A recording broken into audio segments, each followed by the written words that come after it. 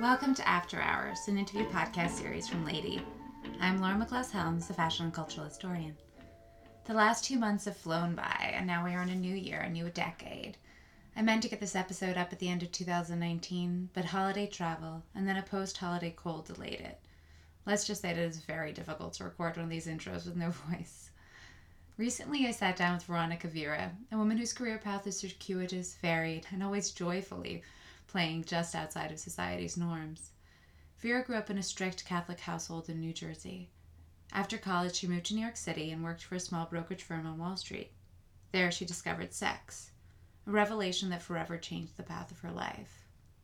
Since then, sex and sexuality have been the defining focus of Veronica's multifaceted career as a sex journalist, porn star, erotic model, prostitutes' rights activist, and later the head of the world's first cross-dressing academy. Her explorations in sex led her to model for the likes of Robert Mapplethorpe, brought about her first published writing, introduced her to her best friends, and opened up the world of porn to her. As she details in our interview, Veronica met the porn star Annie Sprinkle in the late 1970s on a debauched weekend in upstate New York. Fast friends, the two became collaborators, first on a series of erotic art book and magazine projects, and then on porn films in the mid-1980s. Together they were co-founders of the first porn star support group, Club 90. From the late 1970s through the 90s, Veronica Vera was a featured author and columnist in erotic magazines like Adam and Penthouse Variations. I first discovered Veronica through an old issue of Adam and was immediately intrigued. In that issue, Veronica wrote about testifying in front of a Senate Judiciary Subcommittee on juvenile justice led by Senator Arlen Specter that was investigating pornography. She showed visual aids, including photos of herself in bondage, and read a piece of erotica that surely titillated all of the assembled politicians. On reading this, I wanted to know more about this strong, sexually confident woman, and started to do a deep dive of her work, which led to this interview. By the late 1980s, she had also begun to work with cross-dressers who were newly exploring this aspect of themselves. She would help them with shopping, makeup, wigs, walking, and the like. Soon realizing that this was a full curriculum, she established Miss Vera's finishing school for boys who want to be girls. We talk extensively in the interview about her finishing school, a still flourishing establishment run from her hot pink Chelsea apartment, where we also held this interview. The school assists cross-dressers in all the feminine arts and in becoming more comfortable with themselves. Veronica has a warm, motherly energy that is a perfect match for this work. Now the author of 3 books from the perspective of Miss Vera, she's a knowledgeable guide and educator about gender issues. While we dove into all aspects of her work and career, Veronica also opened up about relationships and death. As the end-of-life partner for 3 men, she has a deep understanding of pain, sorrow, love, and loyalty. Now starting work on an autobiography, Veronica was a joy to talk to. Love, sex, the creative process, writing, art, New York, it's all here in this interview. Enjoy. Where we are now, we're in my home, but it also serves as Miss Vera's finishing school for boys who want to be girls. The academy I started after.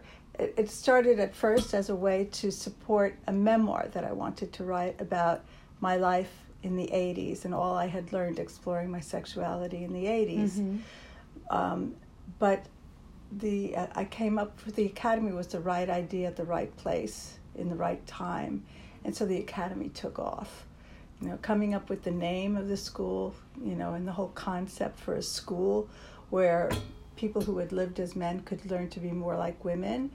It was the right idea, and it was at a time when to do that was still very considered a perverse activity, and I did it in a very open way because I had learned, by exploring my own sexuality, that we all have a right to be who we are as sexual human beings, as long as we respect the rights of others. Yeah. So when the press came and wanted to know more about the school and, what this was all about, I was really prepared to answer, and to be really out there. So while a lot of people who come here are closeted, the school itself has always been very out. So, And have you seen I mean, there's been such huge shift, I think, in sort of the idea of gender since then. How has that changed your students and who's coming to you? Well, now I'm finding we're busier. And for a while, I thought like, oh, well, now people are like less afraid to go, like Sephora now will do makeup. And there's a certain commodification of the whole gender movement. So, but there are still people who want the privacy, who want the one-on-one. And so there's more of those people coming, especially during this fall season, the Halloween season, the fall season, like all of a sudden we've gotten really busy. And for me, it's like I want to devote more time now to writing because, as I said, I started the Academy to finance a memoir. Yeah, but the memoir, you should do that memoir. Right? The memoir went on the back burner. And now it's time, the memoir has got to be an autobiography by now. So now it's time. I've been organizing my archives. Like the summer, the Academy itself was slow, and I was using the time to put my archives into boxes, work with an assistant to do, to help with the archiving, do Excel sheets and things that I hate to do. Like I'm not good at, some of this, something like Excel. So the timing was good, but now it's like, and from now until the end of the year, I will concentrate on Academy stuff. But in January, I hope to turn this place back more into my own home. And then have the Academy, but maybe do it at certain times of the year, not have it open all year. Do a lot more things online, both for my writing work and for the Academy. I had a meeting with my deans recently, and they're gung ho. They're all younger than I am, and they love working with the Academy. They love this work, and the people who come here are very grateful. And so. They, and we enjoy what we do. So it's very gratifying work. So they're up for, doing podcasts, doing whatever. They like keeping the team together. So that's good. Having read some of your writing, I think you definitely should be putting it out there, but also continue this really valuable work. And I'd love to sort of talk about, where did you grow up? I grew up just 15 miles from here. In a place called Linden, New Jersey, which is like kind of over the Verrazano Bridge. And so, but I grew up, I was raised as a Catholic, so I went to Catholic school. My parents were very loving, but they were very protective. So, and I went to college, I commuted to college, so I never got out of... the college in New Jersey? Yeah, at the time it was called Newark State, now it's called Kean University. So after college, I was really ready to bust loose. And so I came to New York, and I started interviewing at publishing houses because I knew I wanted to be a writer. That was always my goal. But when I went to high school and college, especially in high school, like if you were taking the college prep course, which is, I don't know what they call it now, but if you were headed for college, you didn't learn how to type. That was for the people who were like not as smart. That was for the people who were going to be secretaries. So they learned all the good stuff like typing and economics and bookkeeping and all the stuff you really needed in the world. Yeah.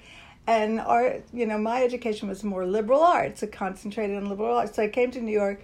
I interviewed at publishing houses, and it was really humiliating because I had to take typing tests all the time, and it was like 26 words a minute and 10 errors, and it was really embarrassing. So I took a typing course. I commuted to a typing course at the Y on the YWCA on Lexington and 51st. And from there, the woman who taught the course was Greek, and I'm half Greek. And plus I was like trying to, I was working hard in the class. So she said, I have someone, the husband of one of my students needs someone in his office in Wall Street. So I interviewed at this place. It was a small over-the-counter trading house on Wall Street. And now we're talking like 1969. Mm-hmm. They weren't even on computers yet. So it was like about following up on trades that had been problems. So it was like a troubleshooting.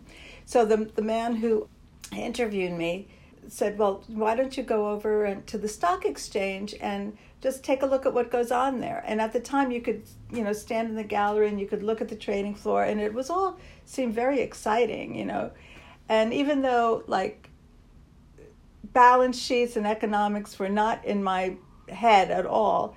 It was like November, and I'd been waitressing at the airport since June. And I thought, okay, maybe I'll give this a try. So I went to work at this place. The first week I was there, I was making $100 a week, right? The first week I was there, they declared a bonus, and everybody was getting double their salary. So the first week I got an extra $100, and I thought, oh, maybe this will be okay. But what happened there was there was a trading room with about a half dozen people in it, half dozen guys. And the head guy was a very loud-mouthed, short, Napoleonic guy with very dirty mouth. And he became not only my mentor, but also my boyfriend, my married boyfriend. So I wrote about this in this book on Me Too, because it was really a Me Too moment. But at the time, there wasn't a word yet for sexual harassment. And for me, I had come from a very protected household, and this man was helping me pay my bills. He was, I was working alongside him in the trading room, so I was sort of learning, how to trade. And he was taking me, to shows on Broadway, and showing me the New York life from the high points, the highest points. And he was very good in bed, and I was like this repressed Catholic girl. Had you had sex before? I had sex before, but it was like it was the first the boyfriend that I'd lost my cherry to. Once I had sex with him, he didn't want to see me, anymore. It was like those stories that I'd heard, from my mother, like, oh, if you do that, boys won't respect you. Mm-hmm. So that was him. And then the second time I had sex with a boy I'd been seeing for a while, and this was only the second person I was having sex with. We had sex, and then after, he was disappointed because there was no blood on the sheets, and I felt like so gypped, because I thought like, oh, here I only had sex once before, and now he's like thinking like I'm some kind of a floozy. Mm-hmm. But it's like, so anyway, but we continued to see each other anyway. But this married guy was like, he called them both. I wrote in here, he just said, when I told him these stories, he just said like, schmucks, and I said, he liberated me with that one word, so we continued to see each other. So when you say it, like looking back, do you feel like it was sexual harassment? I feel like I don't feel I was totally in your own power, or I feel like I went along with it because I got something out of it. So, and that's why when I first moved to New York, I was living with two roommates. One was my roommate from college, and I was living in an apartment on 74th between Amsterdam and Columbus, which at the time was like not a great neighborhood. The park was called Needle Park. I forget the name I call him in Me Too, but his name was Norman. But in Me Too, I give him a different name. Something that sounds like Norman. But anyway, he decided that he visited me there, and he said, oh, you have to move. So I moved he helped me move to 56th Street between First Avenue and Sutton Place. Now that apartment was one I could not afford on my own. So he helped me with the rent there. My income was definitely tied with his, and he was my protector in a way. And at a time, I thought I needed a protector, So, because I came to New York, I believe I came to New York totally unprepared, totally unprepared for the city. Mm-hmm. So I had been overprotected at home, very loved at home, but very overprotected. Also didn't learn good financial thinking at home. Like at home, our finances were very up and down. So in this Me Too book, there's a section, when they asked us to write essays. So I wrote the essay about my experiences with Norman, this trader, and then at the end it said, the editor asked us to say, how would you, what advice would you give to people so this doesn't happen again? And one of my things is like, you got to be prepared. You got to, be prepared financially. You got to know, what you're getting in for, and know about, how to take care of yourself financially. And I'm still figuring that out too. Yeah. I wasn't taught the financial part at all. Yeah. Right? It's like, so I'll tell you, all my life, like, I've dealt with sex and helped other people deal with sex, but the real challenge for me is finance. That's been the challenge for me all my life.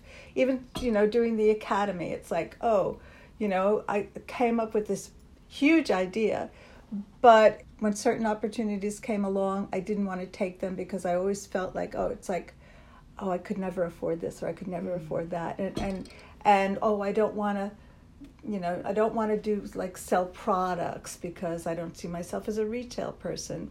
But selling products would help support the academy. So to have some kind of partnership with someone to do that. So all these things, even, when this building went, well, anyway, just learning about finance, and now I see it's like, that's so important. And that was the big lesson that I didn't learn, and that I still deal with to this day. Now I'm like, when Stu died, he left me an apartment uptown, and I'm selling it now. And it's a special deal with the city, so it's not going to be a huge windfall for me. I can't even think of it as a windfall since he died, but it'll be a couple $100,000. So it's like, okay, now I need to plan. Like some of that should go in the bank, but so I want some of it to help me make more money. So it's about planning, and so I've never kind of been a big planner, and stuff like that is important. Part of the reason I got into porn was because it's instant gratification. Instant gratification, and also very little rejection. Nobody likes rejection, but I didn't like to be rejected. I grew up getting gold stars on my papers, being a little smarty pants in class, and to go and get those typing tests and failing everyone, I was like, oh no, this is not for me. Even now, I've written like this great piece on, we did a bondage shoot with a student, which we don't normally do here, because that's not the style of the academy. But I decided to do it with this student, and the student had come several times, and I thought, why not, go back to my roots, and I knew people who could really help us do it really in a good way. So we did this shoot, and I wrote this whole long piece about human bondage. So, so I'm now thinking, this will be good for like New York Magazine or something, it's a place where a lot of women will read it. And so it's in my computer. I had, an assistant, my assistant helped me write the pitch for it. Also research, okay, who's looking for stuff. And I still haven't acted on it, So it's like, get a grip, Veronica. I understand completely as a writer and everything. Yeah, as a woman, all of it, totally. So yeah, I mean, I can give other people such great advice and help other people change people's lives. People write to me, oh, you changed my life, and it's like, okay, yeah, but it's like life is a challenge, and we all have our challenges. We all have our Achilles heels, and not all of them are high. But a lot of people don't change other people's lives. Yeah. So that's a huge thing. So when you were with Norm and working on Wall Street... I think maybe I called him Sherman in the book. I always just sort of wondered, what were you wearing at these kind of... were you, full-on suits and everything? No. It was the time, I remember, in an over-the-counter house, it wasn't like a big board house. It wasn't like a New York Stock Exchange house. I mean, the men wore suits, but... I don't know enough to know the difference. I've only seen things in movies. Okay. Well, this was a much smaller place. And at that time, only the men were trading. There was, at that time, Muriel Siebert was the only woman who had a seat on the New York Stock Exchange. One person. One woman. So it was all men. I wore wrap dresses. Deanna Vreeland had designed the wrap dress. I wore wrap dresses. I wore nice clothes, but they were definitely girl clothes. And I didn't really most of the time I didn't wear jeans. I never wore jeans, but very rarely did I wear pants. A friend of mine used to wear hot pants to work. You know, Wow. it was the era you could wear hot pants. And she worked in another over-the-counter house. She used to wear hot pants, but I always considered myself a chubby girl, so I was never into shorts.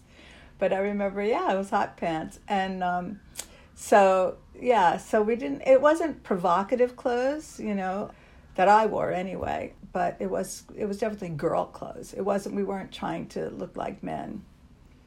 And you said that you went out with him a lot? And what were Oh, you yeah. doing? Yeah. Oh, well, we would go to Broadway shows. We would go, you know, out to dinner. We went to like the Joe Frazier Muhammad Ali boxing match at Madison Square Garden. And that was like, I remember I wore this crochet dress with a bodysuit underneath. Because in the 70s, you could wear like very provocative outfits outside. You know, I remember like in the evening going out and wearing like a sheer black blouse with small orange flowers all over it and no bra underneath it. There was another shop uptown. I think it was called Granny Takes a Ride. They had these Granny Takes a Trip? Yeah, Granny Takes a Trip with long bell-bottom outfits. It was the era of platform shoes. You know, 70s fashion was really pretty great. Those are some of my favorite outfits. I still can fantasize to some of the outfits that I wore in the 70s because they were so easy to get out of, you know. So was he really your introduction to sex? Yeah, we had sex a lot. You know, he was a good lover, and we fit well together. And he was very good at oral sex, and that was new to me. You know, that was really before that I hadn't experienced oral sex. So the introduction to oral sex, receiving oral sex was amazing. You know, that was amazing. So I think that was part of the reason why we stayed together. So we were together from I guess maybe 69 to about 73, you know, and then I left that job. I left, you know, the job. I left him. I had some other boyfriends, and I lived outside of. I moved out of Manhattan. I lived in Queens for a short time. I had a car. And then I lived in Brooklyn for a short time. I had a boyfriend in Brooklyn, and so. Were you working, or you just sort of? Yeah, I worked for a while. I worked at the Brooklyn Hospital. Well, first, I worked for a bead man who had a bead business on 36th Street. I worked for another brokerage house for a while, but then I worked for the bead man, and then I worked at the nursing office at Brooklyn Hospital. And then, 77, I decided I was going to move back into the city. And so that's when I came and I found this apartment. And I decided I wanted to live in a part of the city that stayed open, you know, because in Brooklyn, at night, it wasn't a lively place. It was more like a neighborhood, you know. So I came and I started looking in the Village, and it was too expensive. So I came here, and these were the largest apartments I could find and still be close to the Village. And at the time, this neighborhood was very a Latino neighborhood. And so the only restaurants were Cuban Chinese restaurants, Latin Chinese restaurants, and there were bodegas, and that was about it. And then as more gay men started moving into this area, it became more gentrified, and we got more restaurants, and the meat market was really the meat market. It was full of meat, and it was full of hookers, and you know, a lot of them transsexual, tranny hookers, transgender hookers now they would be called, or trans women. So that was the neighborhood then. There were sex clubs in that, you know, a block away. There was the Hellfire Club, Big S&M Club. There were lots of gay clubs. There was lesbian club, the Clit Club, but I think the Clit Club came a little later, than maybe more like in the 90s or the end of the 80s anyway. So when I first moved in to this area, it was pretty, you know, it wasn't like it is now. It was very different. And this building was very gay. So next door, there was a gay man named Robert Locke, who he became my best male friend, and next door to him was a woman named Vicky Maggio. So the three of us formed like a tight little family. And Robert was a chef, so he used to cook for us. and we were all very close. And then when I moved back to the city, I started interviewing for another job. And so I got a job working with two men who were in the oil business. And they had a small office on Fifth Avenue. One of them was a petroleum engineer, and the other one was an analyst. Mm-hmm. So I was an assistant in the office. And so I worked with them for a while. And their partnership split up, and I stayed working with one of them, with the petroleum engineer. And then when my mother died, and because I was working with him, I had acquired I got a percentage of some deals. So I had a little nest egg. And then when a small one, but when my mother died in 1979, and that's when I decided to either write or forget my fantasy to be a writer. And at the time, had you done any writing over that past decade? No, nothing beyond like stuff in grammar school and high school. And, in grammar school it was like flowery paragraphs about the Blessed Virgin. In high school I edited the school paper, co-edited our newspaper. In college I was the news editor in the newspaper, the literary editor of the yearbook. So all along I'd been writing, but professionally when I was graduated, no. We're talking about the era of Plato's Retreat. And I'd gone to a party, and I met this man at a party. I went back to his place, and we became friends. He was an art collector, but he was always up for having like a sexy party at his house. He always hoped there would be like some kind of orgy. So he used to play the cello naked. And then, he would invite other people to come. And so I used to stay, spend evenings with him. And at one of these evenings, I met a woman who called herself Mademoiselle Vitoire. So her job was, she was a soprano. She had a beautiful voice, but her job was to be editor of Penthouse Variations. So Penthouse had a magazine called Variations, which was about people's first experiences with different aspects of sex, different varieties of sex. Was it similar to the Penthouse Forum? Or yeah, well, it was the same journal-sized magazine. Mm-hmm. Yeah, but this was like short stories, a bunch of different short stories. One day I said, Mademoiselle, I called her VK because her name was VK, but we'll just stick with Mademoiselle. So I said, Mademoiselle, I really want to get into writing, and you're the only person I know who's anywhere near the business. So she says, well, why don't you come up to our offices? I'll explain the format of our stories, and maybe you'll write for us. So I thought, well, okay, I went up and I thought, well, I know that sex is an important part of my life, but then I understood that it was, and I thought, so I'll learn to write about sex, and so that I'll know about it, how to write about it in the future. So I wrote a story for them about a man's I wrote it in a male voice about a man's first experiences giving oral sex. And I based it on different men I knew in Wall Street. And they bought it. And I thought oh, okay. So did they pay well? Oh, see, that was the thing. At the time, they paid well, they paid promptly, and they weren't the only place. Mm-hmm. Penthouse paid, I think, for an article at the time, I think you got paid like $300 or $400. I mean, that's great. They paid within 30 days. Wow. You didn't have to wait till publication. They paid on acceptance. 30 days after acceptance, you got your money. And there were a whole bunch of other sex magazines at the time that were being published, and other writers were writing for them. Like later on, I met a writer named Phil Berger, who was my lover for a while, and he had written for magazines like Gallery, and there were a whole bunches of them, but there was Stag and Swank and Gallery and Hustler, and there was Penthouse and Playboy, of course. But there was High Society, so all these other, mid-level ones. And they all paid. Penthouse paid promptly. Some of them you had to wait till publication, but they all paid really pretty well, And so, like for that Adam column, I've got $500 a month from them, and I think, and that was That was maybe, I don't remember if it was on publication or not, but I was doing it monthly, so it didn't matter. Money was coming every month. At one point, I had like 3 columns in the different Penthouse magazines. I had, a section in Penthouse Forum, like a gazette that I edited.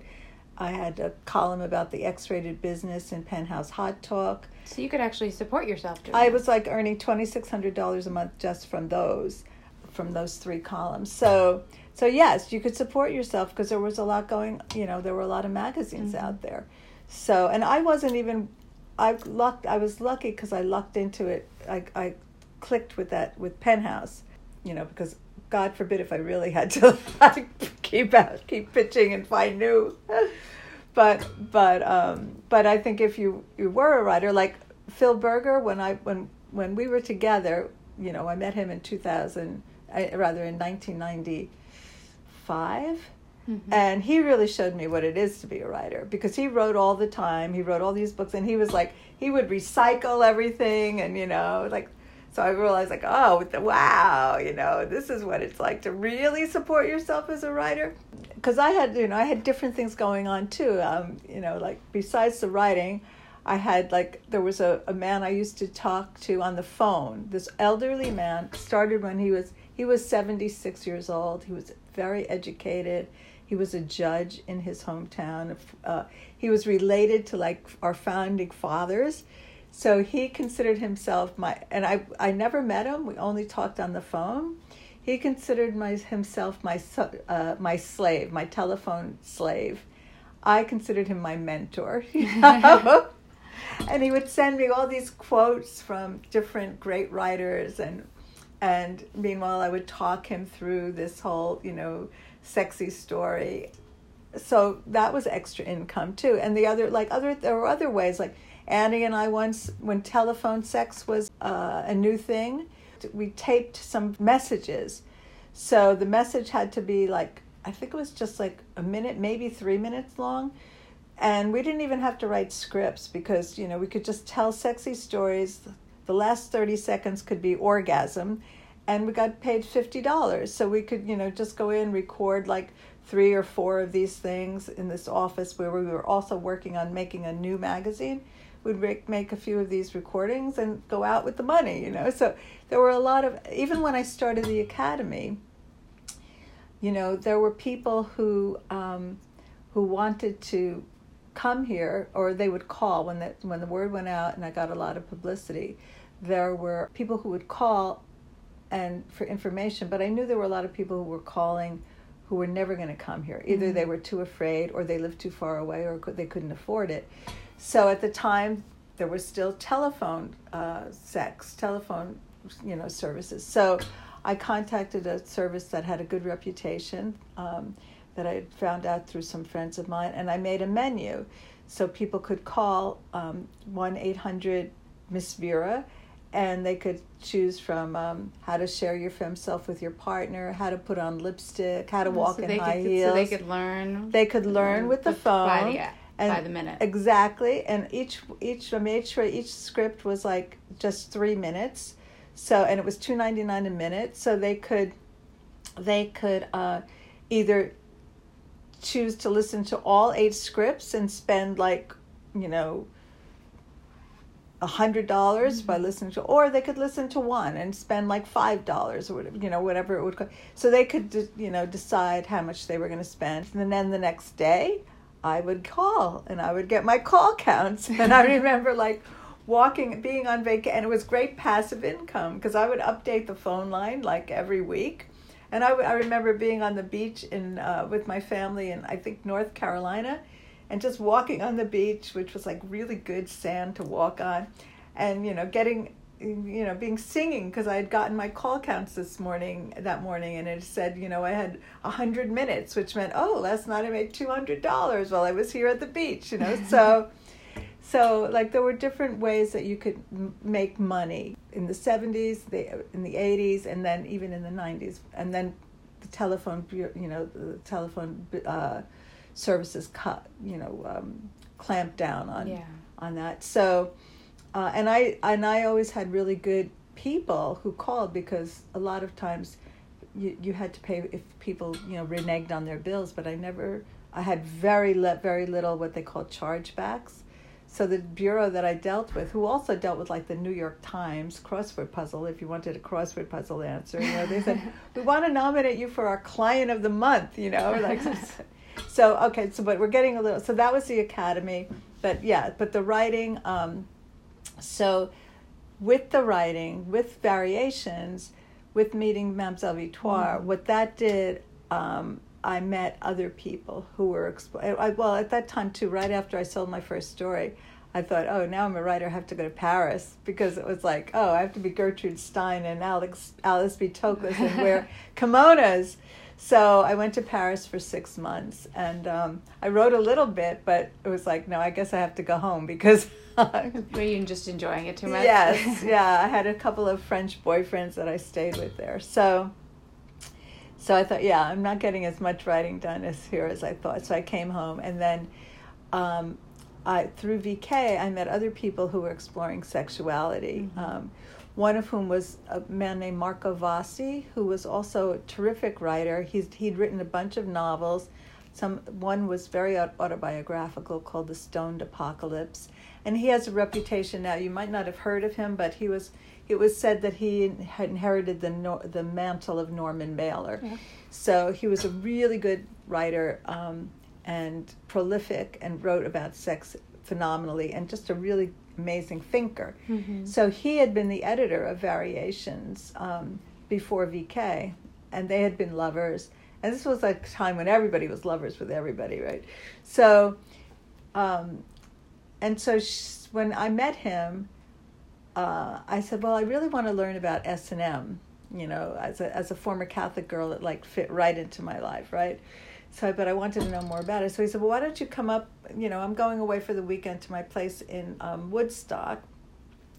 And so why don't you spend the weekend with me? And, I'll teach you, you'll spend the weekend with me. And so I went with him to Woodstock, and he had a motel room there, a very barren place where he wrote. But the two of us went to visit a photographer named Charles Gatewood. And at Charles's place, visiting him that weekend, learning photography, was Annie Sprinkle. So I met Annie that weekend, and we hit it off immediately. Mm-hmm. So I remember Charles and Marco and I were still in the living room, and Annie came down the steps in baby doll pajamas, and she was carrying all these magazines in her lap, in her arms. She had just come back from Europe, where she'd been lovers with Willem de Ridder, who was an artist in the Fluxus movement, and he'd always encouraged her to think of everything as art. So he later became my mentor as well when he spent time here in New York. But so she had all these magazines, and she dropped them in our laps, and they were all these high production value European porn magazines like Enemas and all this stuff.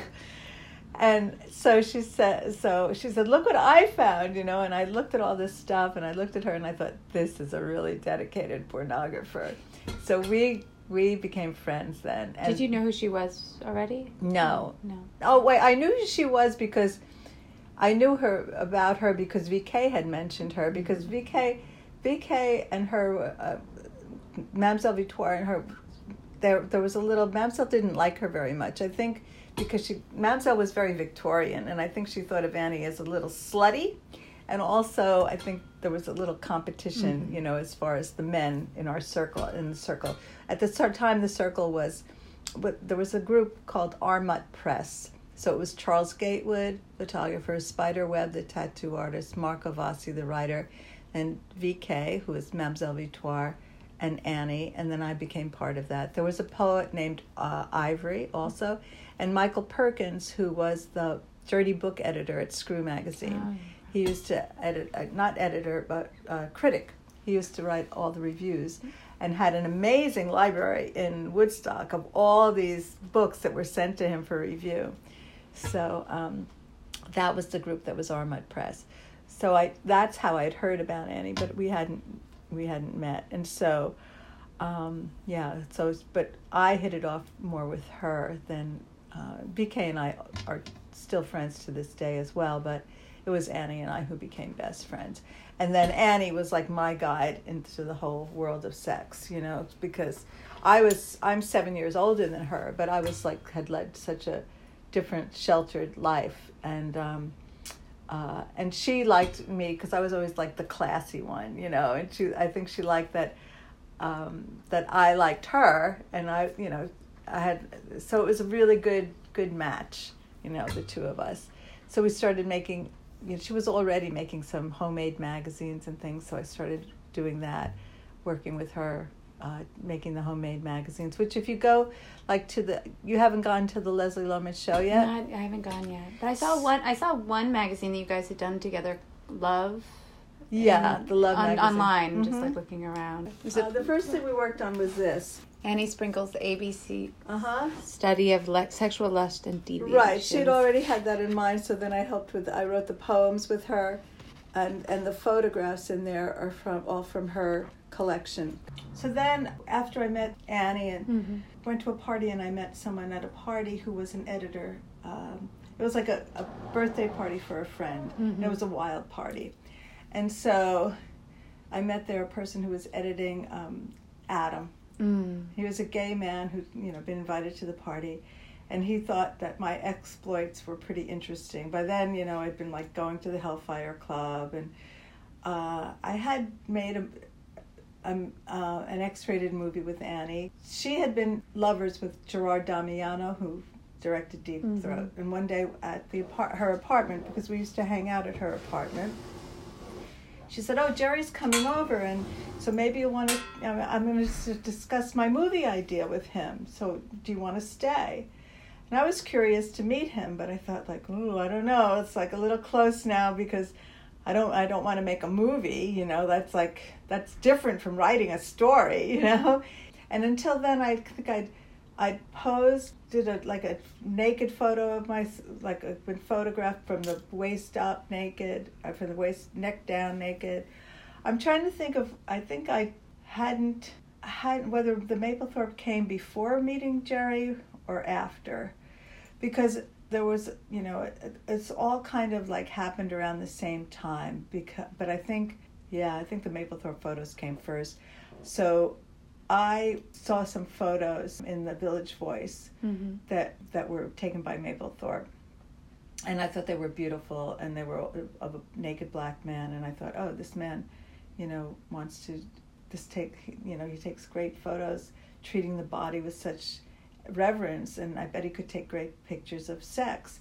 And I thought, and I want to be in them, you know. I arranged with a friend to go to a slideshow that Robert was doing in the church in the village of uncut penises.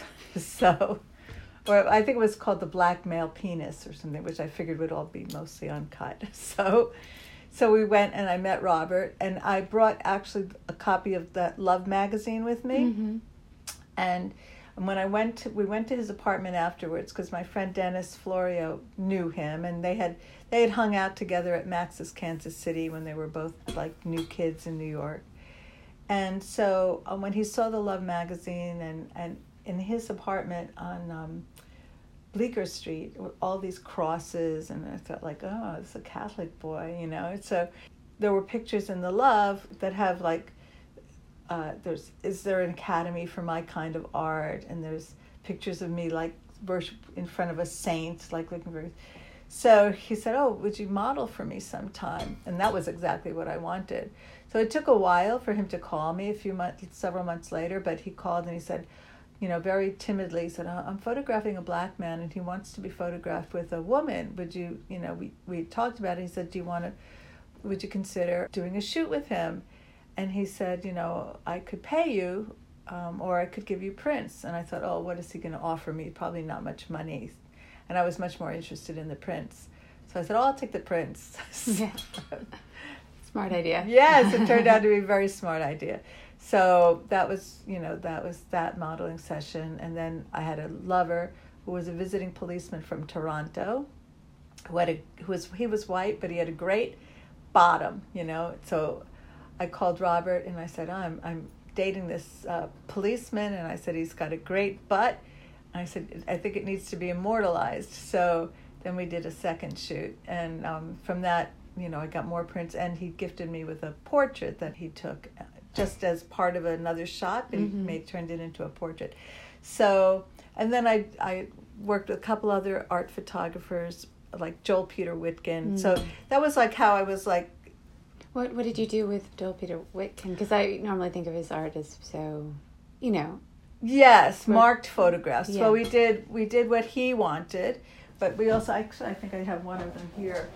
I always wanted to do a photo, like we did I think I wore a hood and like had some dildos in my arms, and he marked it up. So that was his thing. But then I wanted to do something where, so I slicked my hair back, and this was his jacket, and this was a piece of furniture they had at the gallery. This was at Robert Samuel Gallery, and my boots. So, and that's a rosary bead around my neck. And there are other ones from that shoot too. So that's that one. So I got several from there. So yes, and that was all before I made a movie. And then you met Jerry at Annie's? Yeah, so we had so Jerry came, and so Annie had this idea where we do a kind of quasi-documentary where everybody would play themselves.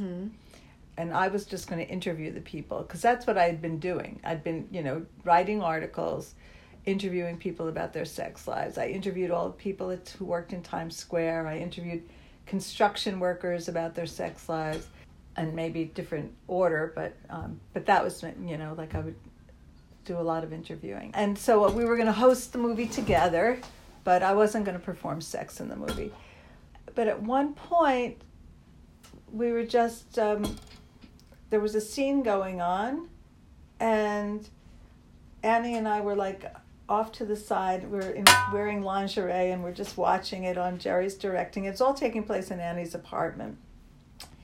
And Mark Stevens, who was called Mr. 10.5, because he had a large penis, the scene was, he was supposed to be watching, he was a husband watching his girlfriend and his wife and her lover have sex.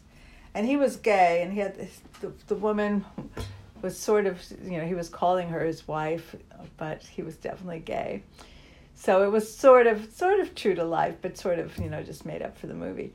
So, and he's stroking himself over here, and they're having sex. And I don't know what possessed me, but I just decided to jump in and start sucking his cock. And, and the camera was on, but I was like keeping my face turned away. But I felt like, I felt like really, it was like fun to do that, to jump into the scene. You'd been like completely against doing it before? Yeah, I wasn't, and so, but I didn't consider that I was really in there because I knew I was hiding my face. And then later, Annie was doing a scene with her lover, Michael Cycle, and that was a real lover of hers, a motorcycle guy at the time. And so she, and Michael was one of these guys that said, oh yeah, I can perform in the movie, like I can do that. But of course, it was a different story with the crew around and the lights. Oh God, yeah. So they're having sex and he's having problems getting it up. And so Jerry herded everyone who was not essential to the scene into the back bedroom. And I was like, had sort of my nose out of joint. And I thought, I'm supposed to be co-hosting the movie, why am I in the back bedroom? And so, and Annie is out there and she was thinking, all of a sudden I hear her voice go, Veronica, and I realized like, she's calling me into the scene, and because she's thinking, if I jump into the scene, Michael's going to be like, so thrown off with two women in the scene that he's going to forget about his dick and just get it up. Mm-hmm. So I thought, okay, this is my moment of truth, and I've written about this. So I decided, okay, I'm just going to go for it, and I jumped into the scene. And so that was like my first official sex scene. What movie was that? That's called Consenting Adults. Okay. Yeah. And then because I jumped into that scene, so then in that we decided that I would have my own scene, which we filmed in this apartment sometime later. Mm-hmm. So that was how I popped my porn cherry, as they say. And then after that, like I was more interested in writing. I kind of thought porn films were silly. It was fun to be in them, mm-hmm. but the scripts always seemed so dopey. and I think there was still quite a bit of the Catholic girl in me, so I didn't really want to like be too much out there known for that. So anyway, I made a few movies after that, a few kinky videotapes with my friend Mistress Antoinette, who I'd also met. Annie had the Sprinkle Salon, which she would invite people to come to her place. It was a real meeting place.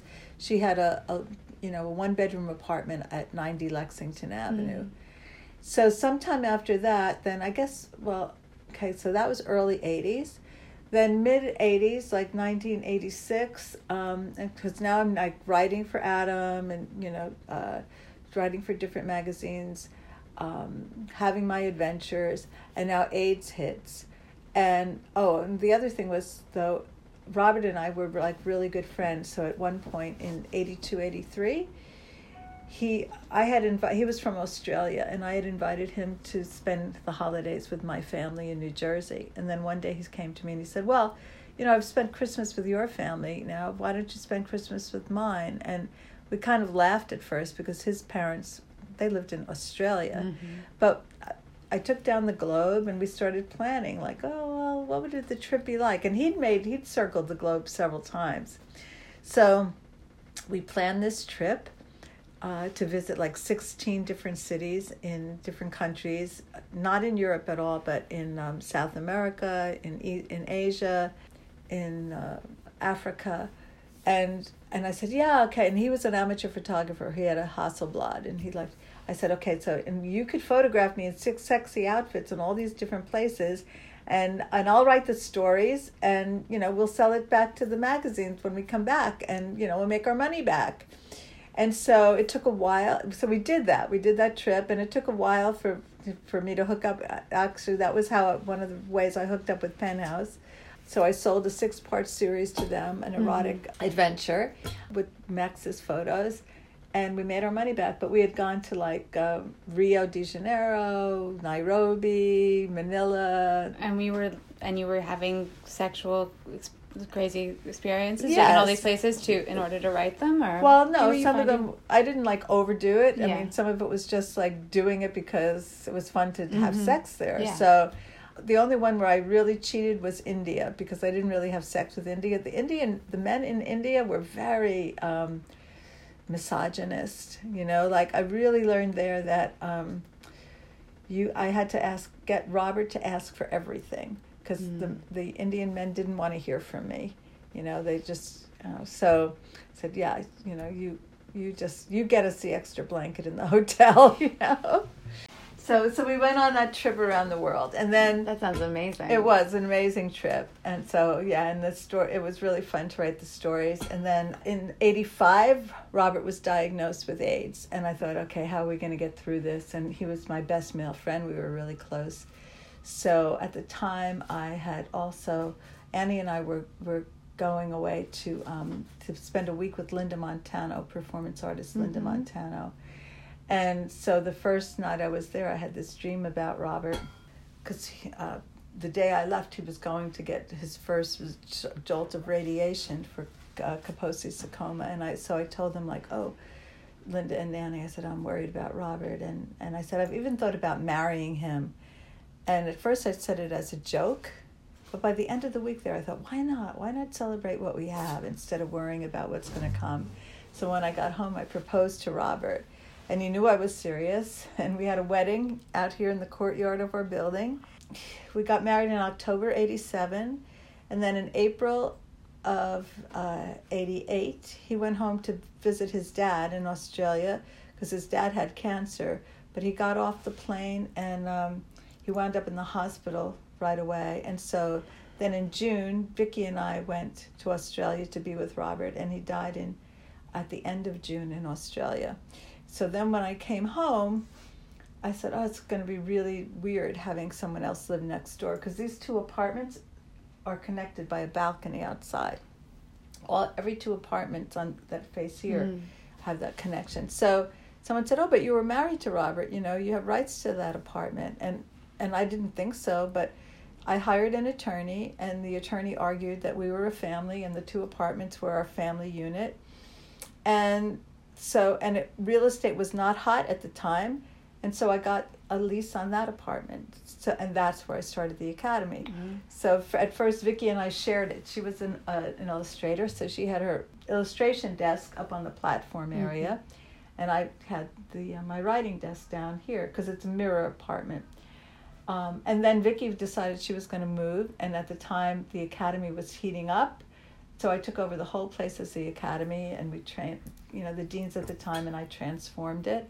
She was my first assistant dean. She was Miss Vicki. I still use her name there when writing to students sometimes. So that's where the academy started. So I always think of Robert as a patron saint of our academy. That's so wonderful that you were able to be with him, so closely, like, for the last... Well, that was why I proposed, because when my mother died, and that's why I think, like, we're guided in life as much by death, because when my mother died, I wasn't there.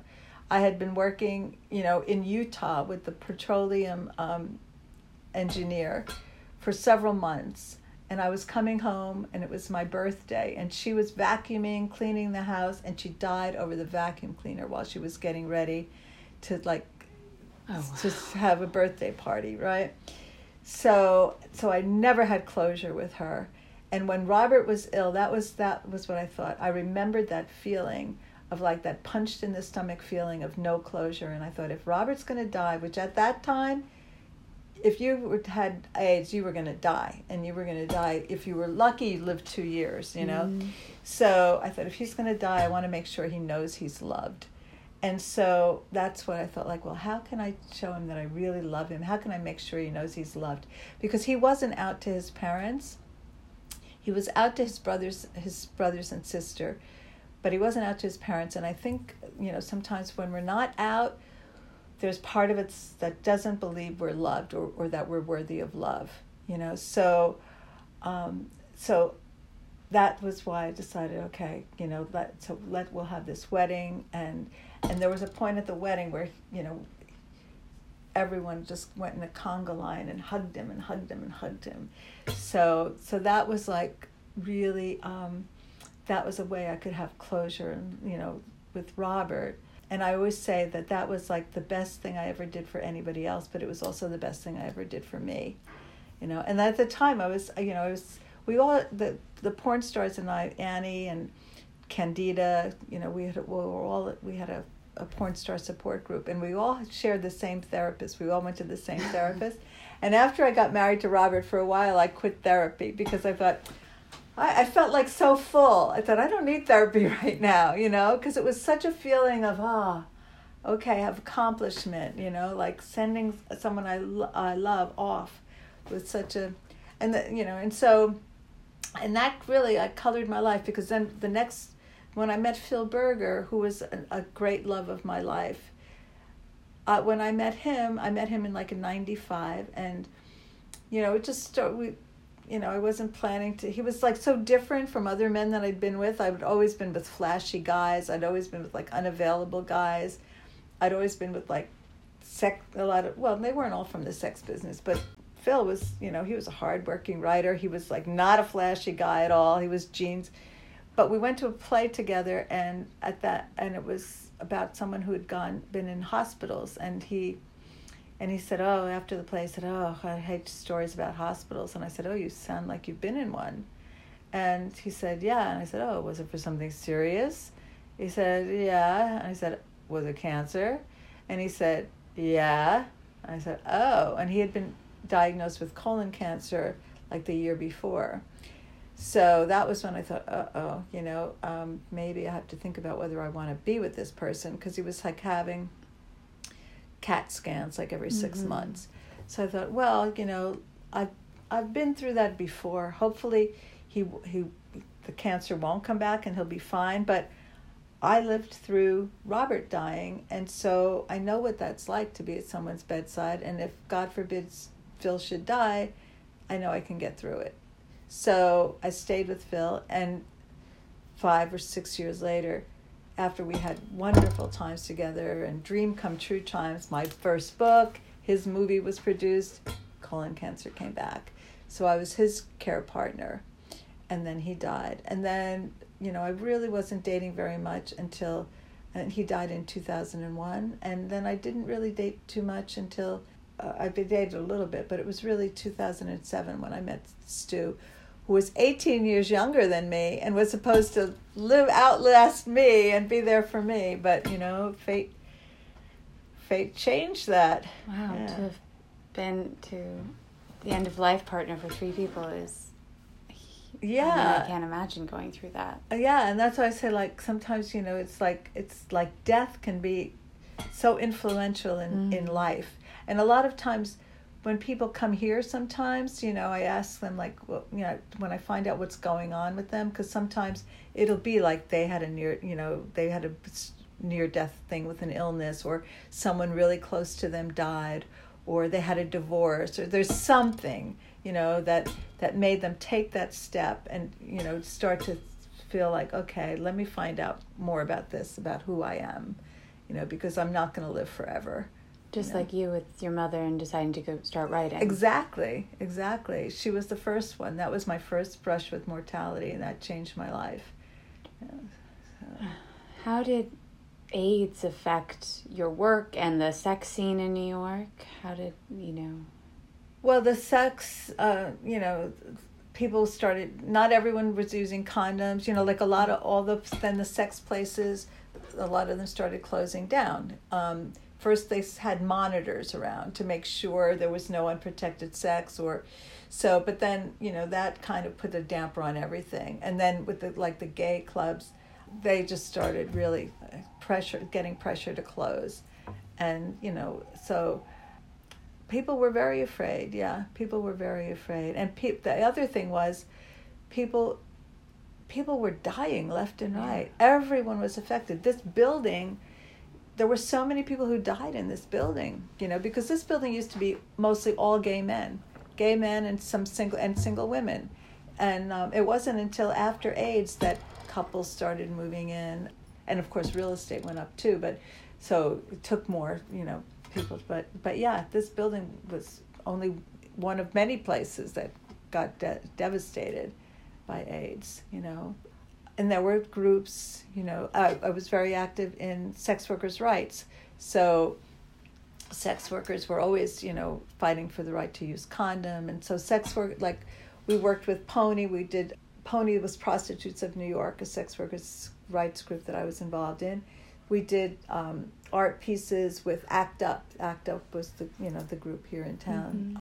So, there was a lot of activism. GMHC started, and I belonged to a group called the Healing Circle. And that's actually how I met the person who helped me start the Academy, because Annie and the friend Dennis, who introduced me to Mapplethorpe, they started going to a group on 16th Street called the New York Healing Circle. So this was, we're talking like mid-'80s. And it was for people affected by AIDS? It was a lot of gay men who were HIV positive, some women who were HIV positive, people who'd partied hard in the 80s and were looking for a more spiritual path. Mm. It started off in one of these things that started off like in someone's living room with a half dozen people, and it became like 300 people who met every Tuesday night at the on West 16th Street at St. Francis School. And they were, it was very much, they were into the teaching of Louise Hay and Bernie Siegel, all those people who teach you can heal your own life. And it was very spiritual practice and very loving, all about love, and lots of singing and, and sharing. So I wasn't and Annie and Dennis were going to this group. I wasn't so interested in going to the group until I heard they were taking a smaller group to the island of Jamaica, and they were going to spend the holidays at a place called Firefly, which was the home of Noel Coward. Oh. And I had been there with a boyfriend years before, and I thought it was the most beautiful place. And so I thought, that sounded interesting to me. So I signed up for this trip, and I think it was about 20 of us from the Healing Circle. And one of the people, it was me and Annie, and then a few other women, and the rest, I think there were 4 women and about 16 guys, or that was sort of the percentage. Maybe there were more people, but that was still the percentage, a smaller amount of women. One of the women was a woman named JoLynn White. And JoLynn had been helping cross-dressers with their hair and makeup. She had gone the whole route. I think she'd been a dominatrix, done it in a dominant style for a while, but then she'd become more spiritual. So she was on this trip. After we came back from the trip, and we had an amazing time, all of us together, over that New Year's weekend, or that Christmas, New Year's holiday. And then she called me one day and she said, Veronica, I know you have connections in the world of fantasy. And she said, I've been helping cross-dressers. And she said, I'm going to California. I want to study with a Reiki master.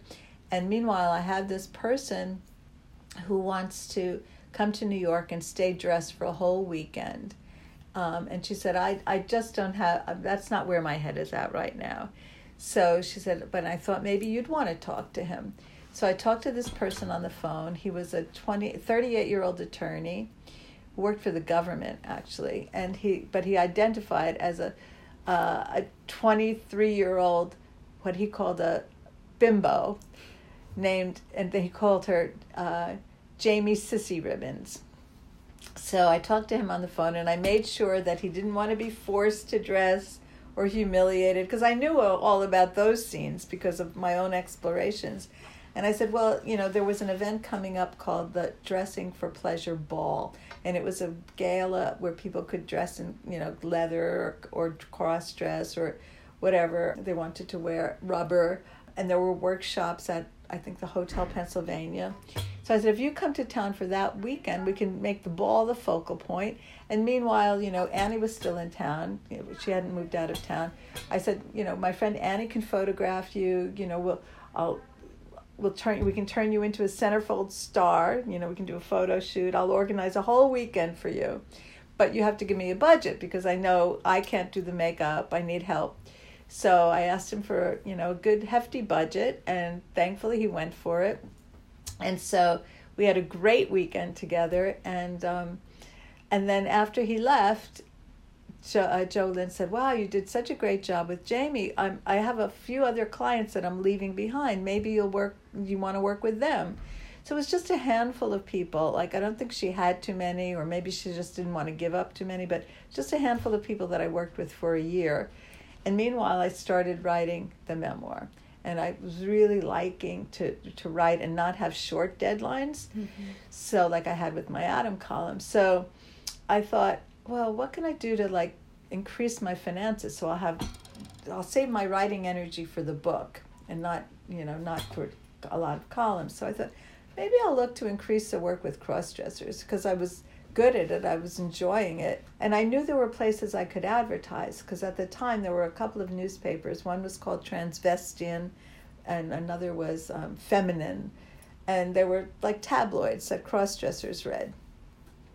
So I placed an ad in these magazines, and then the phone started to ring. And I billed it as, I didn't call it, at that point I called it the Ooh La La Cross-Dressing Academy.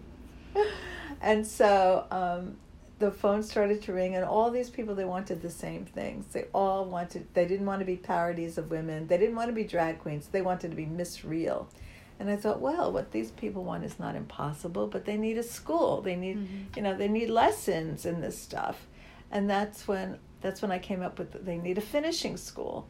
And every finishing school is Miss this or Miss that. And I already had a nickname, Miss Vera, from my friend Michael O'Donoghue, who actually was the head writer for Saturday Night Live when it first started.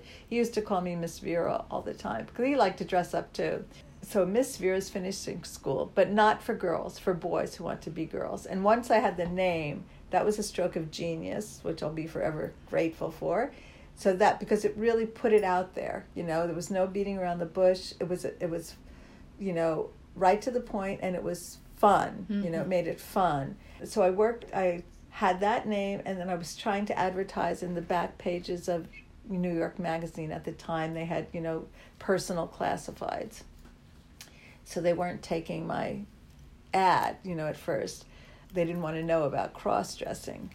And I even tried to camouflage the ad. They said, no, we know what you're doing, and we're not going to advertise that. So meanwhile, they were advertising for all these massage services that were ending, happy endings and escorts but no, cross-dressers, no. So I had printed up these really cool brochures. The first ones were just like Xeroxes, but they were well designed. So this was an early brochure, but this was after I got them printed, offset, but this was similar to the first ones. And where did you put these out? Well, what happened was I met someone. There's a pop-up book in the show downtown at Leslie Lohman, and I was working with this artist who on the pop-up book, and he was dating someone who came to his house that day, who turned out to be a friend of mine for years, Amy. So Amy that day had come out with like a shampoo. She's a real smarty pants too. She was a Yale Business School graduate, or Yale graduate anyway. But I didn't realize how smart she was, or much about her. But she'd come out with a shampoo called. There was a new saint, someone who was being considered for sainthood, called Saint Toussaint, and he had been a hairdresser in, I think, Haiti. So she came out with a shampoo called Saint Toussaint's Miracle Shampoo, and she'd been on like Channel 7 that day. So she came to visit me, and she saw the brochures. And so she showed it to a friend of hers who was a freelance reporter, and he at the time he was freelance. His name was George Rush. He later became he had a column called Rush and Malloy with his wife, but at that time he was freelance. New York Magazine was one of his clients. He used to write for New York. So he took the brochure. I guess I had scheduled that I was going to have a party for the academy, and some of the students, Jennifer in that picture there, and two of the other students wanted to be French maids at the party and wear these cute little outfits. So New York Magazine asked if they could send a reporter and a photographer. So I asked the maids if they would mind being photographed. So Jennifer and another of the maids said, okay. One of them said, just my legs. So New York Magazine came to the party. And so then they wrote a full-page story about the Academy in New York. When it came out, the day it came out, I called back the back pages and I said, okay, now I want to advertise my school. And they said, we know who you are. We told you, you can't. And I said, well, why don't you look at page 32 of your own magazine? And so then I got my ads in. But that started a whole roll of, the publicity rolling. Was the publicity mostly positive or what? Oh, yeah. And how did the book come about?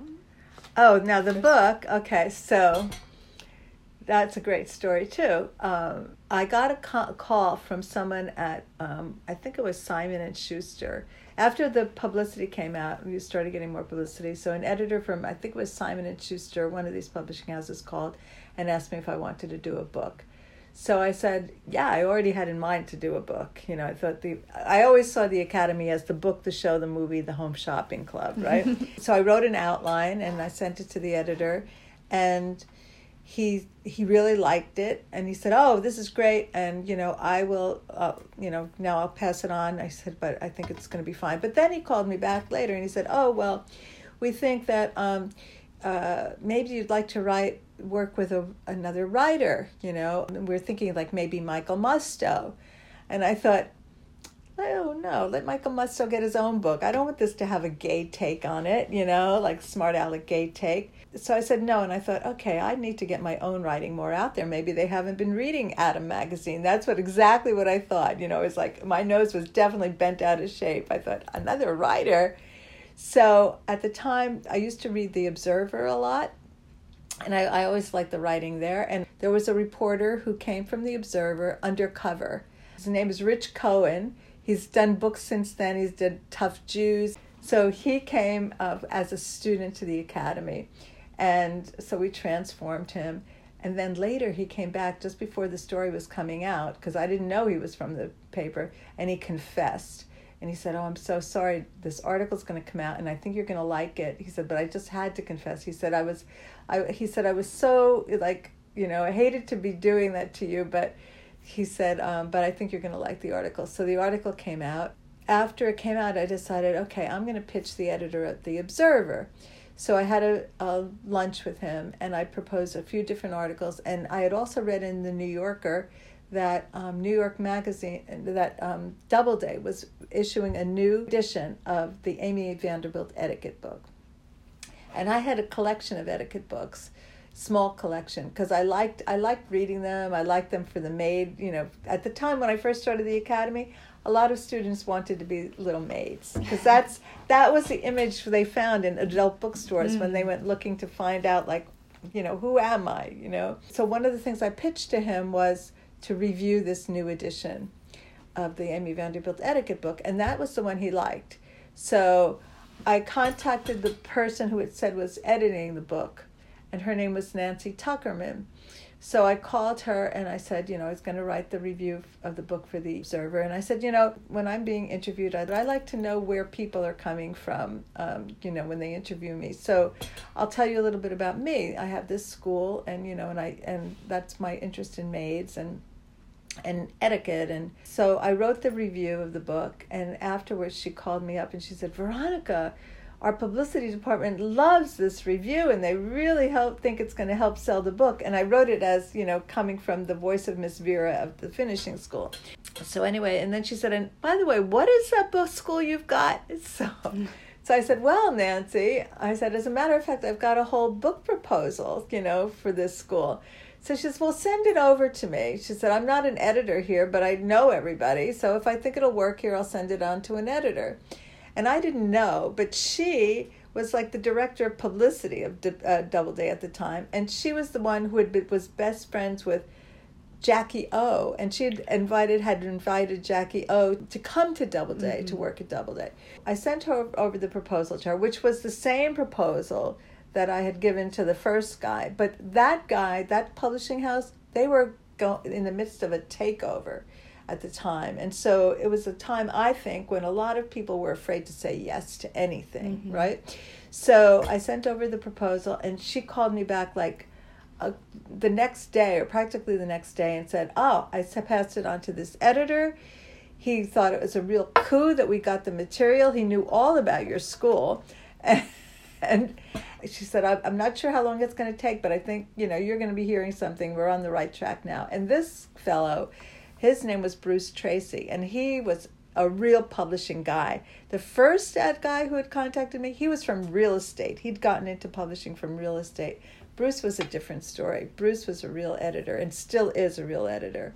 So he was the editor of my first book, and he asked questions that helped make this book much better than it would have been, and he was a great editor to have. And then with my second book, it was because of him also. He contacted me when ebooks were going to be a thing, and then he said, we're establishing a new ebook division, and you have a niche market, and we're thinking, you know, that you could do an ebook for us. So that was my second book, Miss Vera's Cross-Dress for Success. And what happened was ebooks were slower to take off than they thought. Now, of course, they're big, but so it was only going to have a small print run, but then it wound up having a bigger print run because it turned out like, well, maybe ebooks are not going to turn that fast. The third one is Miss Vera's Cross-Gender Fun for All, and that came out in 2016. Did it fulfill your dreams of being a writer? Yes and no. You know, like yes and no. I feel like I always wish I had started the book earlier, you know, because gets you sometimes it. You know, you plan, like you have a year to write it, but then you really don't start writing it till 6 months. And then it's like, why didn't I start this, like, you know, in the very beginning? And then the harder work really comes in the publicizing it later and getting it out there. So, but yeah, no, I love this book. I love this book especially because I wrote about a lot of where I come from is in this book, you know, so... And then this book was written at a harder time because that was when Phil was ill. So he had died, and then I was really, you know, so as part of it I started when he was dying and then finished it, you know, when I was on my own. So this was like a lifesaver book to be able to do. I guess being able to write like to have more books out there, that would be the dream come true. You know, instead of like an initial print run of 15,000, you know, and an initial print run of at least 100,000, 200,000, that would be nice, you know. That would help it to be more of a dream come true. Yeah. But it's pretty great to, you know, to have it published. And to have it published and to be working with such dedicated people too. Like Bruce was a great first editor to have, you know. Yeah, it was a great experience. So, and it's like your book is your calling card. Have you ever written a book yet? Yeah.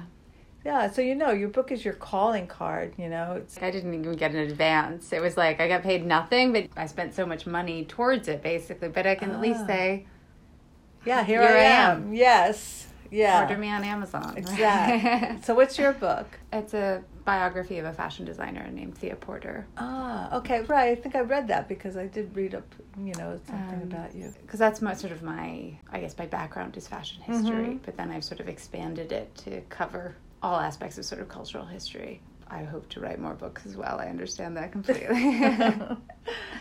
Yeah. So now I feel like okay, gotta, you know, get the memoir done, and I have like, you know, a lot of things that I've written already. So I have like about 4 of these. These are, you know, these are the Atom columns. So here's like the years that I did them, and so this was the article that Jared wrote about me, and then. Wow, it's a great, very central cover. That's amazing. Veronica Vera, hottest woman in New York. Yeah. This is Club 90, our support group, and where we did a show in a feminist festival called Carnival Knowledge that asked the question, is there a feminist pornography? So we reenacted one of our support group meetings, and we did a show called Deep Inside Porn Stars. See, there's so much to say. See, that's why I have to write the book. So these are my best friends. But now Candida and Gloria have died, and me and Annie and Jane are left. How did Club 90 come about in the first place? So this is Jane. So she was pregnant with her first son. I was coming back from traveling with Robert on our around the world trip, and in August there was going to be a baby shower for Jane. So the baby shower was all women from the sex industry, except for one guy who was a bodybuilder, who was our maid. So we had this baby shower, and then at the end of the baby shower, and we're talking about there were dominatrices, escorts, writers, you know, all women who worked in some, because there were a lot of ways you could work in sex.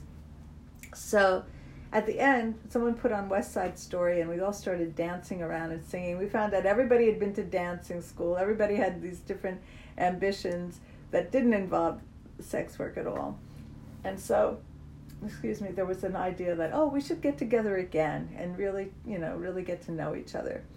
And it wasn't until like several months later, Annie was having like this crisis. She was dating this guy who was like really anti-sex business and wanted her to like get out of the business. And she was on the phone with Gloria, and so they thought like, well, we said we'd get together. Maybe, we'll see who else wants to get together and talk about, what the effect of being in movies has had on our lives.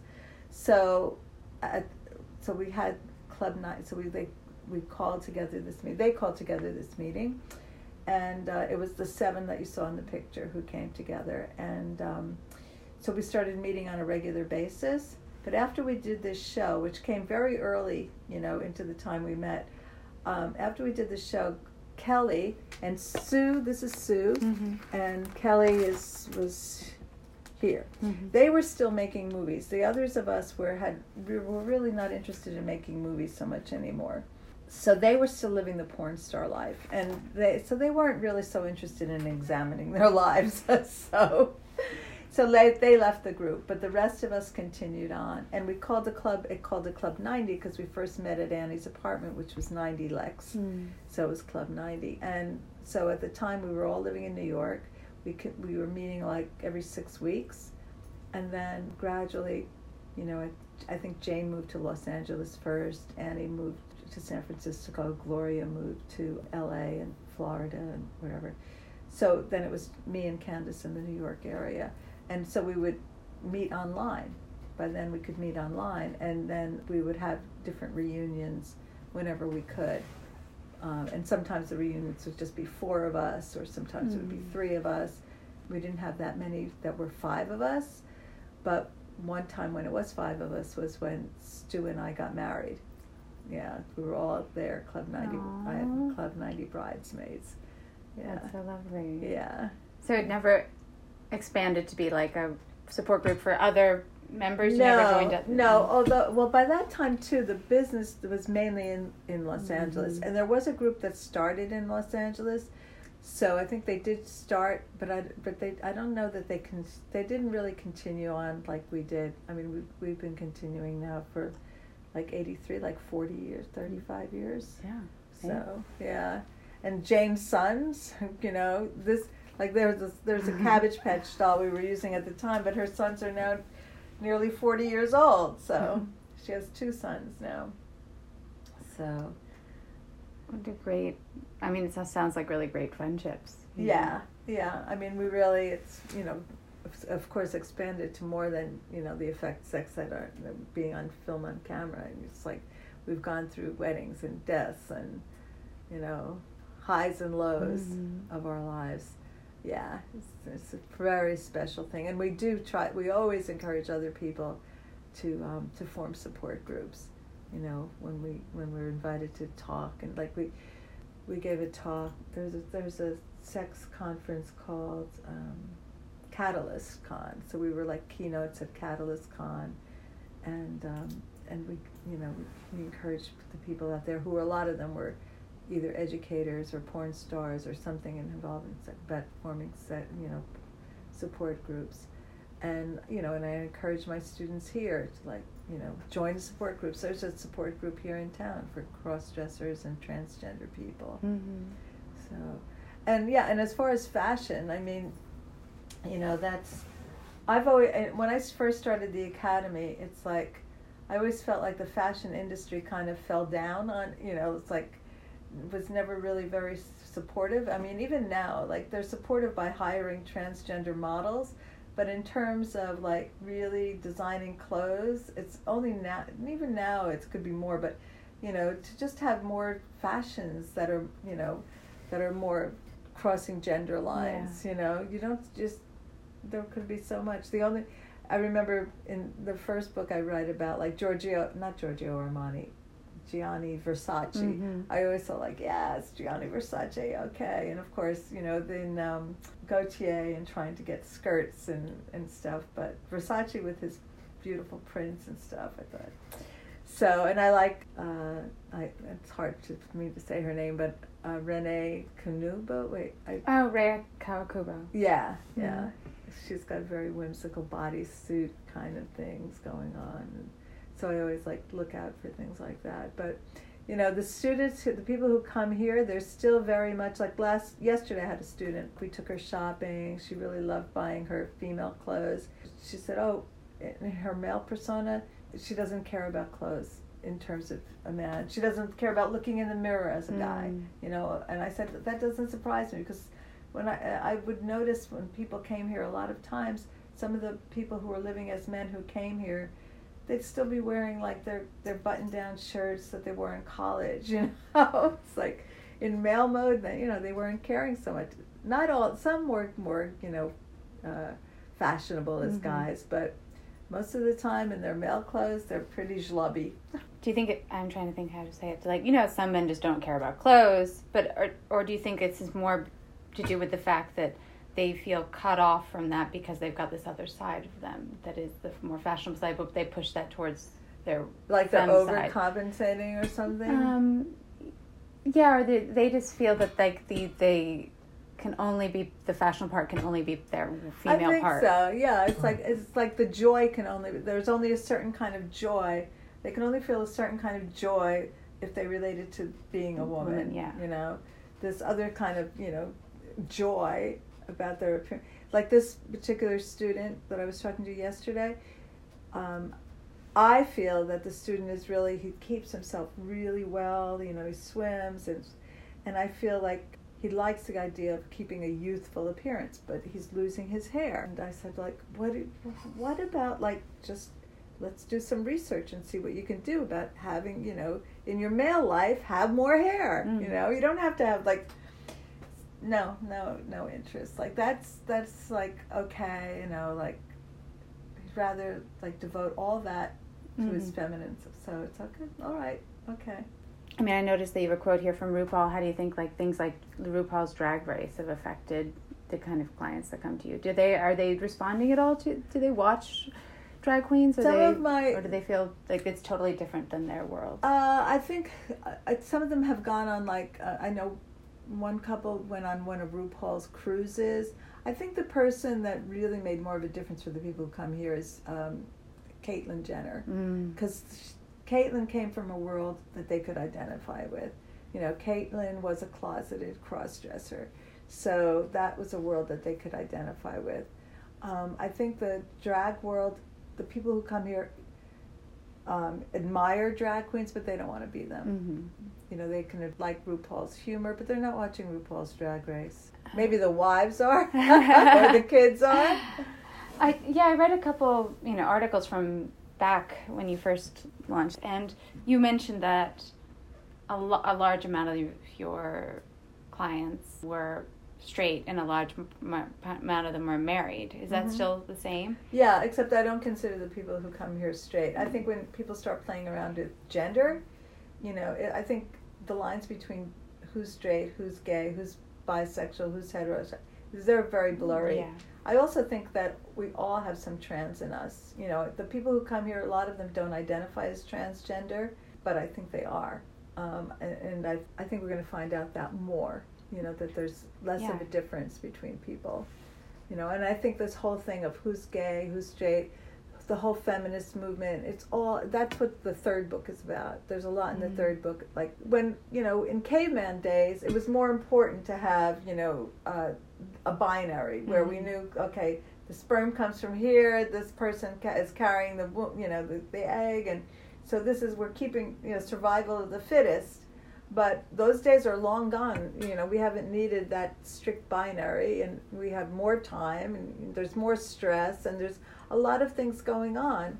So, and as humans, we're affected by all these things. So that's why I say, we're going to find out that that trans is part of all of us, this ability to be trans. And, we all can derive pleasure from anybody. We all have appendages and holes, and we can just derive pleasure from any other human being, even any other animal. But we have to respect limits. We don't take advantage of animals either.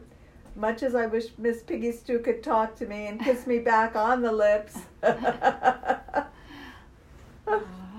It's been a really interesting thing to watch the change in language around trans. And I don't feel like most people say transvestites is the way they used to, right? Right. Yeah, transvestite is like a word it's more of a no word. Yeah. Because it's more of a loaded word. So crossdresser became, so crossdresser is still in use. So, so I use the word cross-gender a lot. That's why the third book is Miss Vera's Cross-Gender Fund for All, because, I feel like people who come here could identify with cross-gender where they might not have, because the spokespeople of the transgender movement, they're all people who've transitioned. Yeah. But there are many more people who are in this movement who don't want to transition, but still identify as trans. So, but they can identify with the word cross-gender. Yeah, I definitely know a lot more people who are going by they, them, and yes. Gender fluid, Yeah, gender fluid, isn't it? Like, I go to Judson Church. Now when people get up to speak, they, it's like, they're all like, everyone says their pronouns, and they're really, really trying to understand the whole pronoun thing.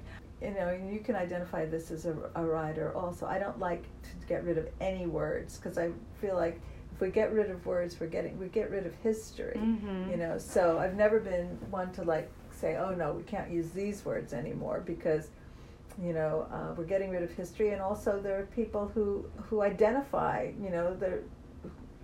there are people for whom to identify as a tranny, to say I'm a tranny, that was like a great breakthrough. My books all reflect that too, because this book uses mostly cross-dresser, probably transvestite too, maybe a little, when I first started the school, the word transgender was in use, but not very much. Mm-hmm. It was not very much in the vocabulary.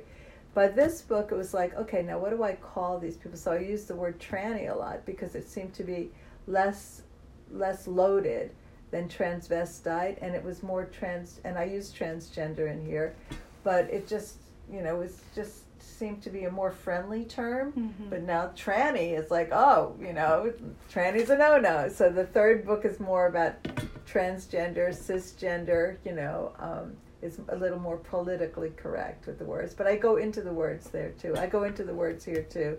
I just say basically, if you're a tranny, you know it. Because the words change all the time. Mm-hmm. The acceptance of different words change all the time. How did you get involved? How did you become the person who went down to the Senate along with Seika? Oh, okay. Was it through your writing, or was it through? It was actually acting? Gloria was invited. Gloria was, because I didn't make a lot of movies. Yeah. So Gloria was invited, and she discussed it at a Club 90 meeting. She, I think she had some reason she couldn't go. I think she was having back surgery, and she couldn't go. So she asked me if I wanted to go. And I remembered it that she asked others, but Annie said no, she asked you specifically. And I thought it would be a great opportunity to go, and I went for it. I remember Annie saying, no, I don't want to be political. And I was like, Annie, we are political, just write be dealing in sex, that's political.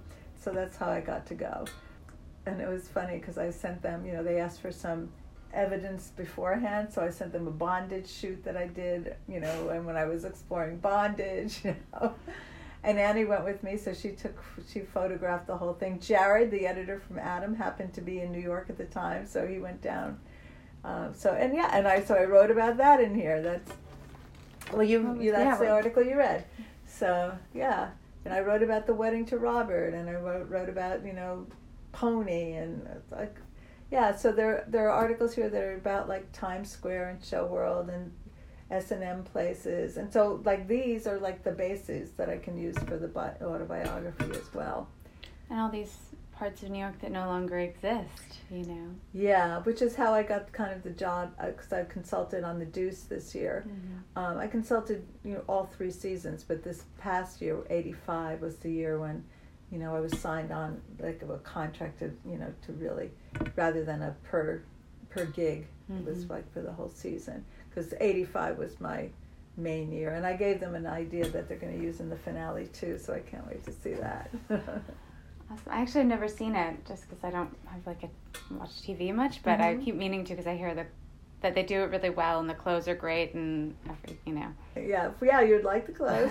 Well, now they're in the 80s, so that's a different kind of fashion, but they did a good job on the 70s fashion. I actually always had an interest in clothes too. Like when I first started the Academy, I was like, one of my things is I loved the old movie designers. Mm-hmm. Like Adrian was one of my favorites, and I loved watching the movies and just seeing the fashions that people wore in the movies. So I have a few books on that.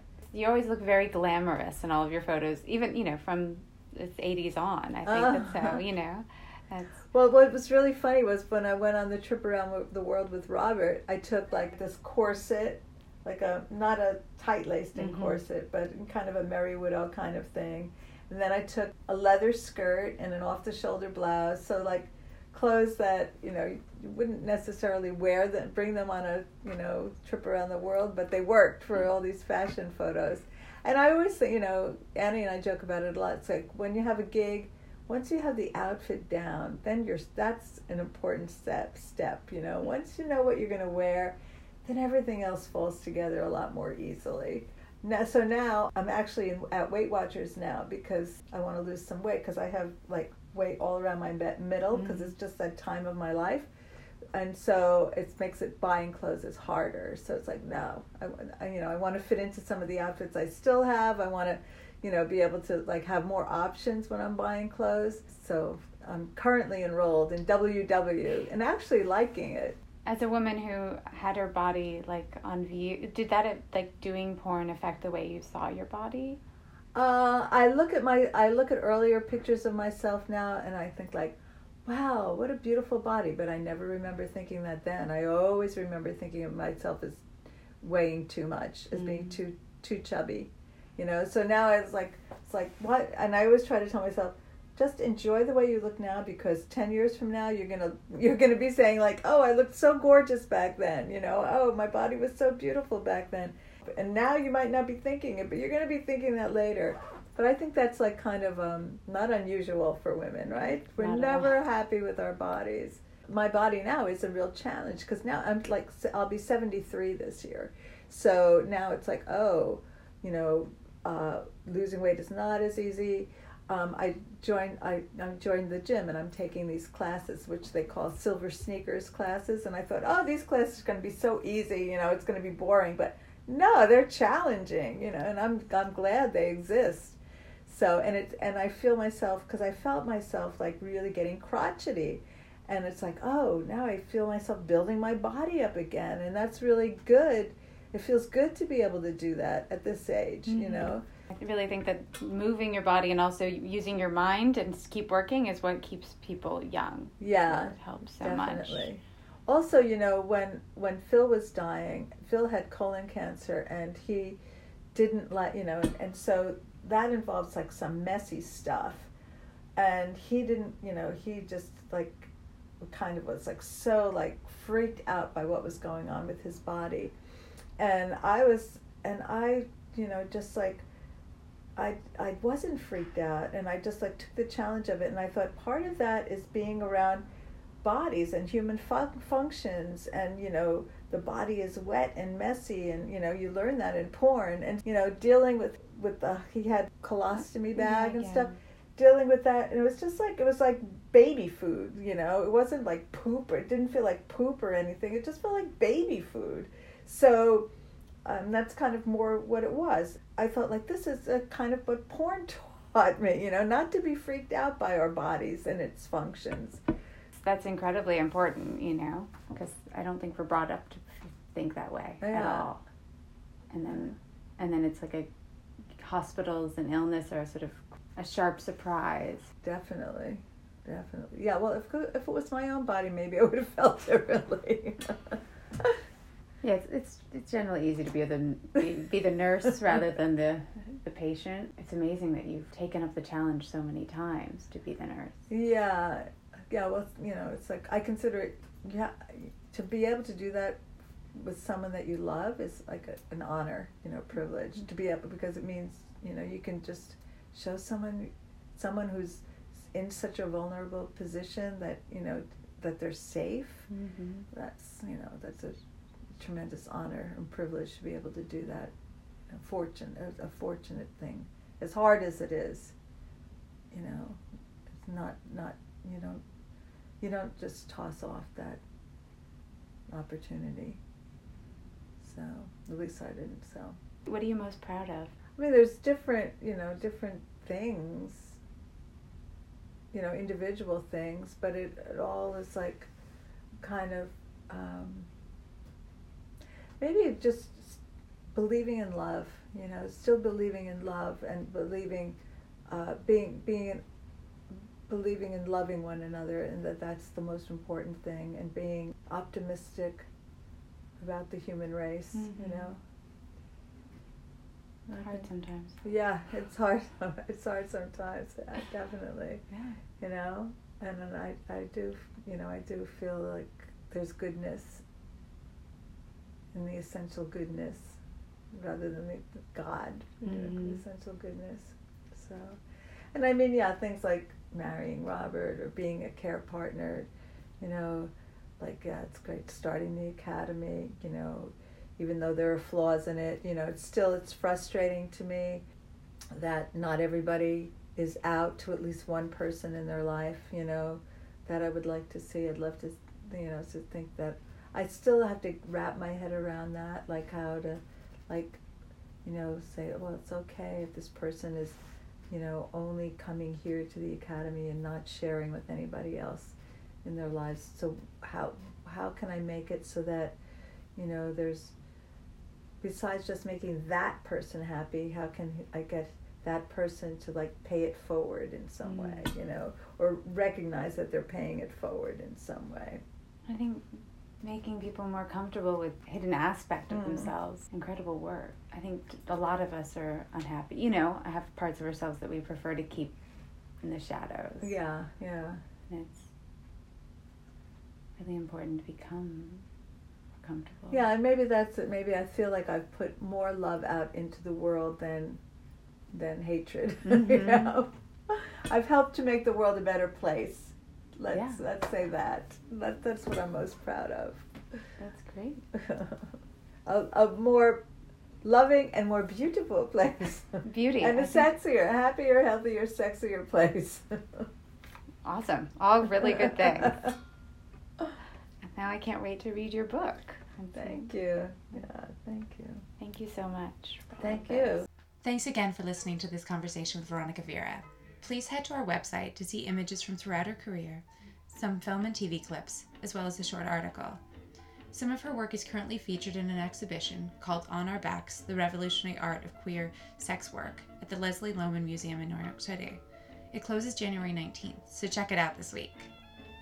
We have many wonderful conversations coming up in the new year with choreographers, writers, and designers.